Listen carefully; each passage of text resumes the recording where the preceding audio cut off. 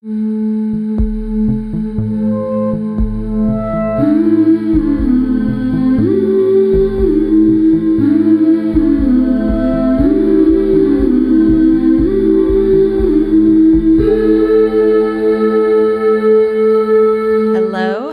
and welcome to Strange Magic. We are so happy to have you here. This is our very first episode of what we hope to be an ongoing series about tarot, magic, life, art, what else? Politics, intellectual culture, friendship, beauty, aesthetics.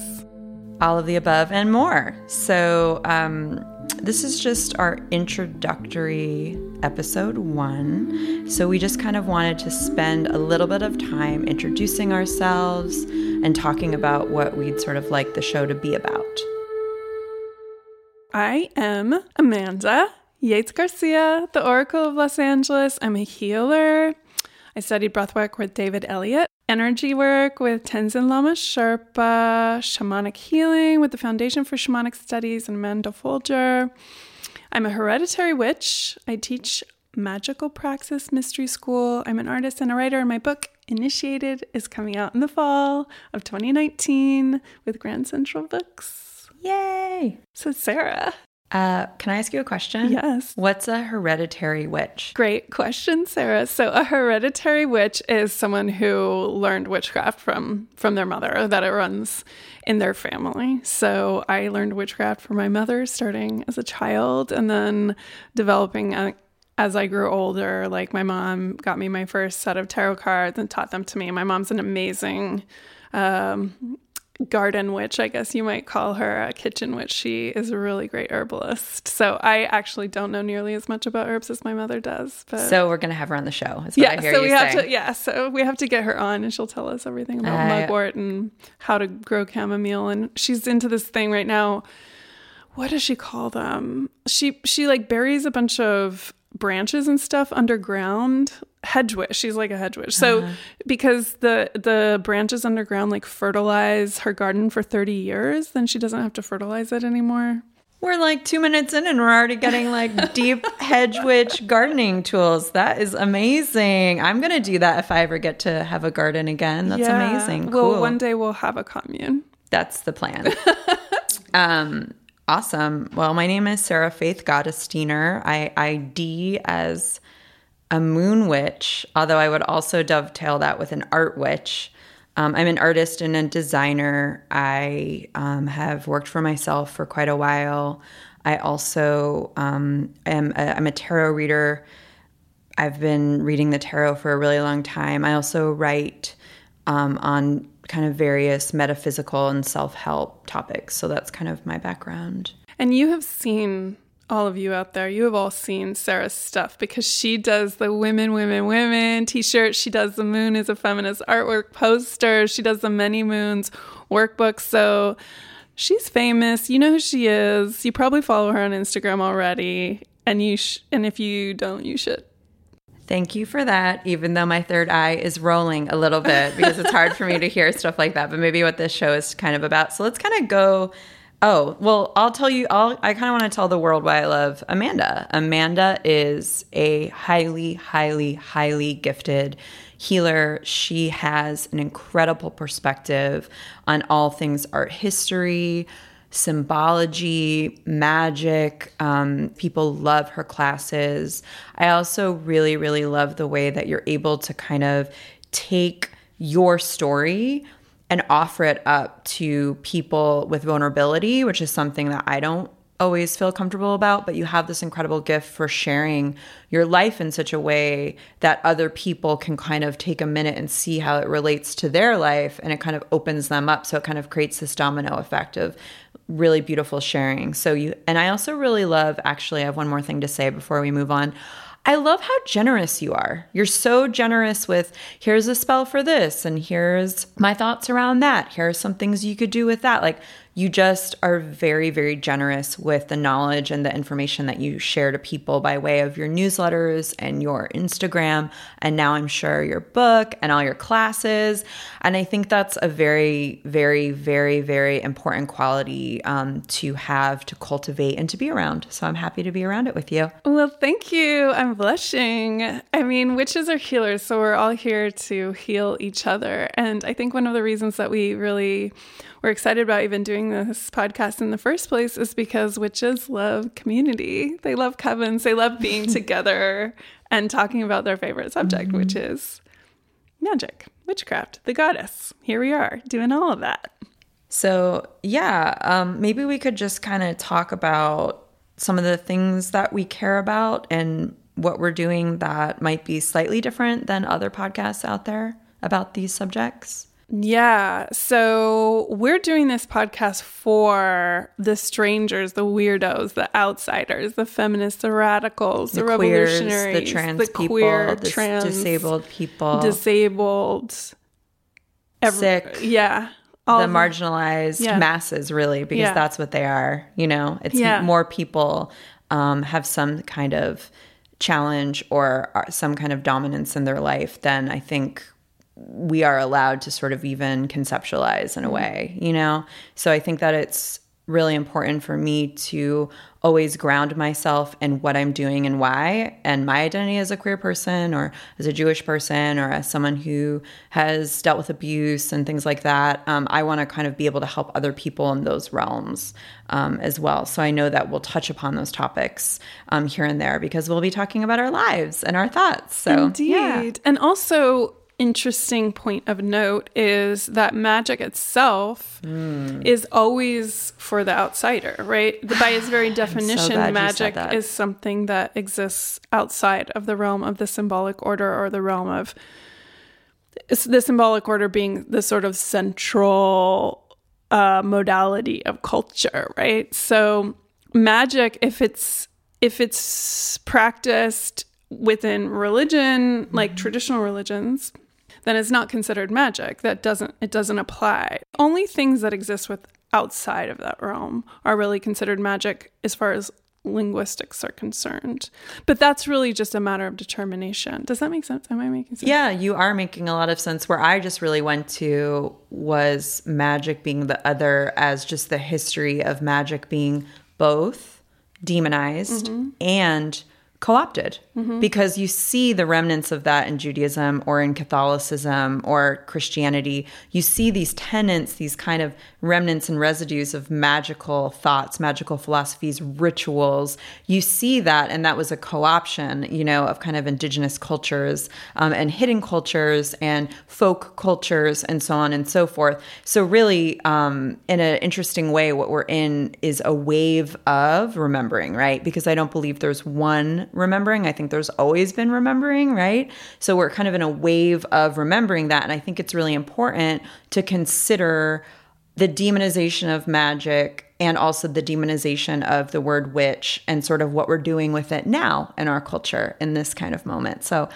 we won't have any concrete answers for that, but I'm sure we'll kind of touch on those threads here and there throughout this podcast. Yeah, totally. Like all cultures use magic. And like magic is used in the Vatican and it's used in the White House, but they just don't call it magic. But the outsiders are the ones who really embrace that term of magic. Also, I think it's really important, and you and I have talked about this so much, is that the more that magic becomes a part of popular culture, the more that even within the realms of magic, there'll be like an orthodoxy that takes over and where people will say, oh, but that's not really magic, because then it gets codified and it gets sort of taken into the idea of the orthodox, and then there is no outsider. So then it has to get reinvented the next time It's like this mutating, always changing chameleon type of thing. Both of us are kind of by nature skeptics, and you and I also have very diverging points of views and just our own different viewpoints. So I really love talking to you about these subjects because we can you're one of the few people, to be quite frank, that I've found that I can speak about my resistance to certain ideas or my confusion around certain kind of magical ideas or rituals or things. And we can kind of talk through them, and I don't feel judgment, and I don't feel like, oh, there's only this way to do and that's the whole thing about magic, is it's like very personal, it's very intimate. And I think that we wouldn't be magical practitioners if we ourselves weren't always questioning, what am I doing? What is this? What just happened? And so on and so forth, right? And changing things up and kind of widening our scope or focusing in one area or always learning. So that's what I'm really excited to talk to you about, because I know you have different viewpoints than I do, but we both really respect and enjoy each other's viewpoints. So that's exciting. Yeah, absolutely. And I always think back, I think it was Starhawk, sort of the West Coast reclaiming witch grandmother, who says that magic is a practice, not a belief system. And I think that's really important, right? Like, we practice magic, but it's not necessarily something that we have to believe. Like, you have to swear on the witch Bible or we won't let you in our club. Like, that's not the way that we see it. 100%. Although that is the way that some people see it. That's the way some people see it. I do believe that practice comes in as some sort of commitment or some kind of discipline, some sort of allegiance to trying things and kind of sticking with things as well. But sometimes that practice can just be as simple as living. Yes. And that, I feel like, is something that's so fundamental and important.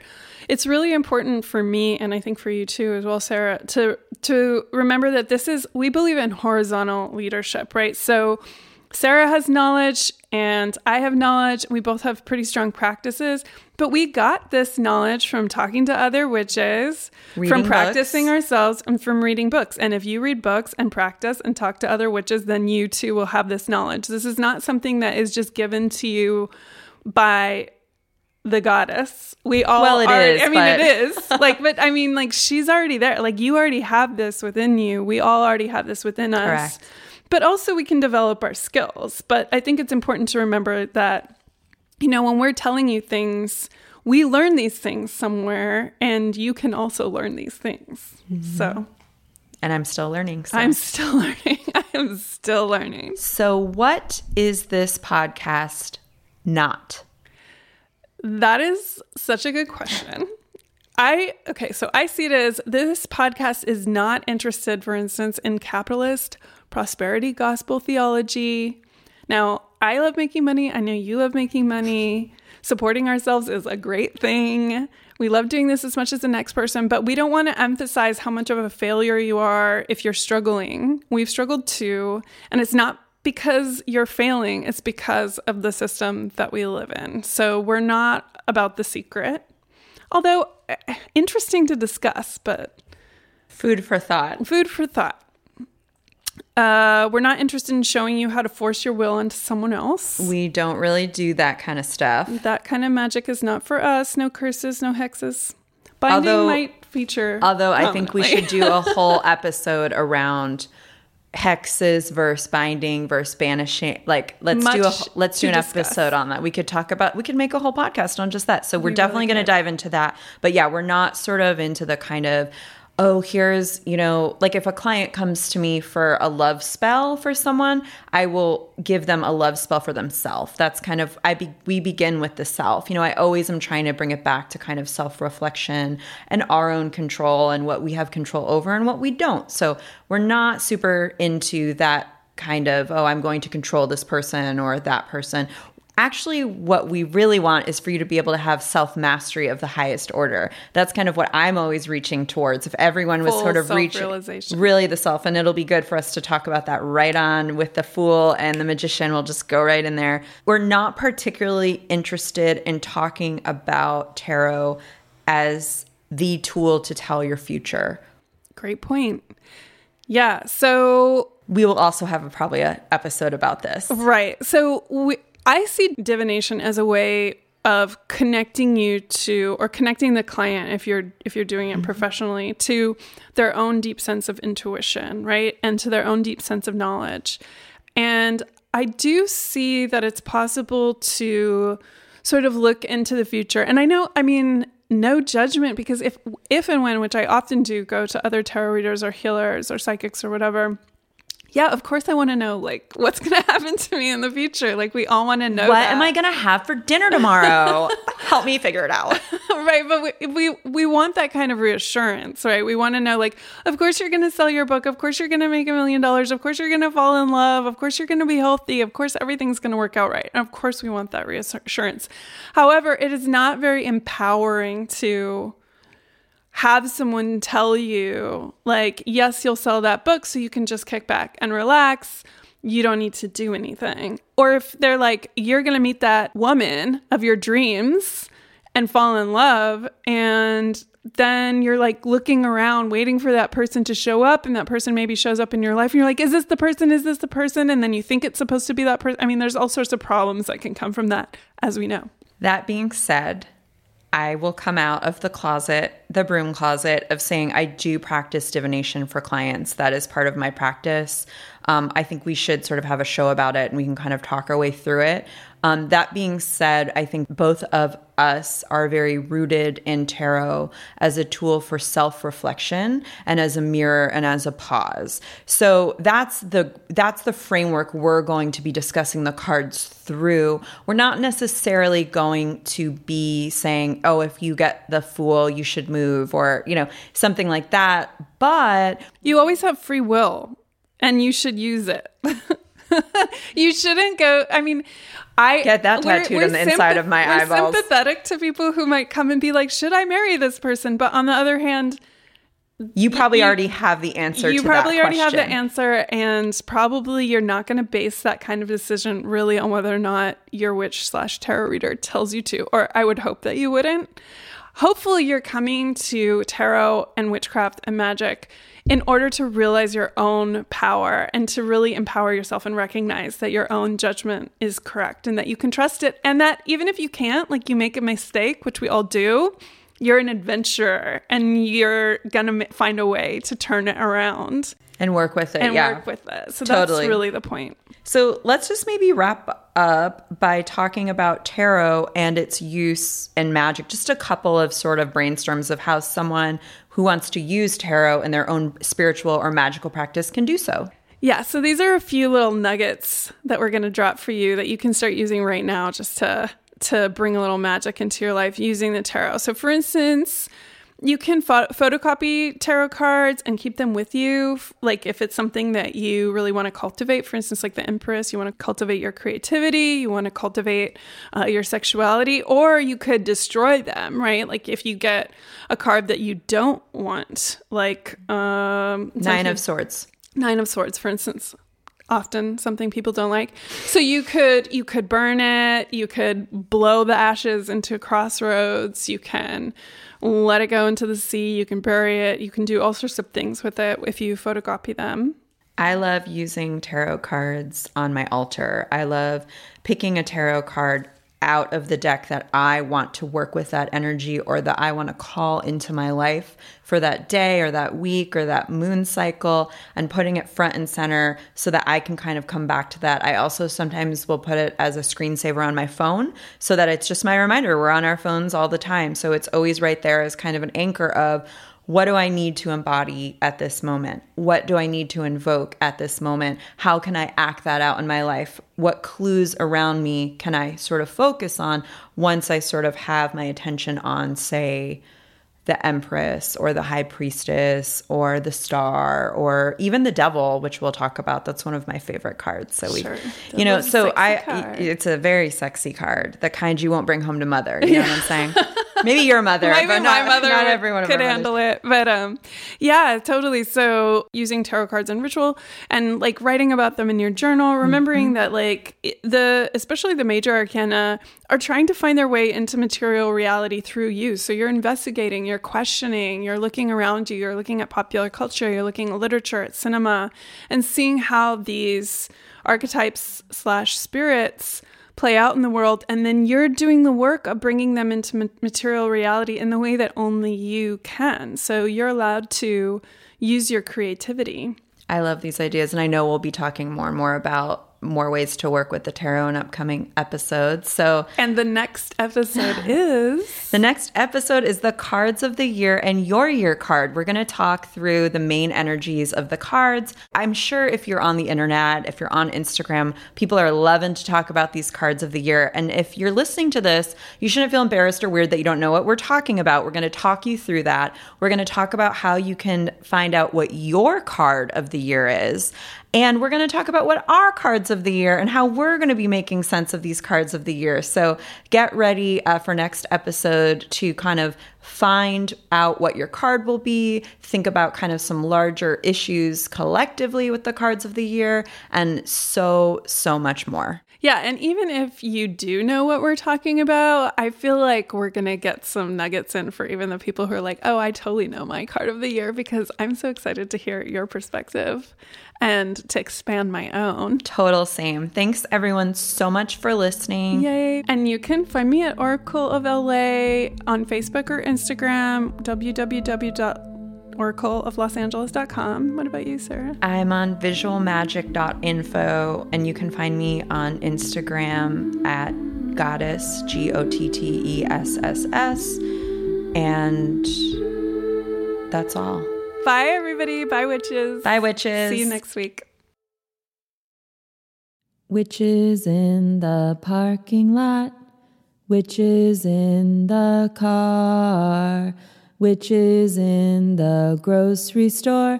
There's a witch wherever you are.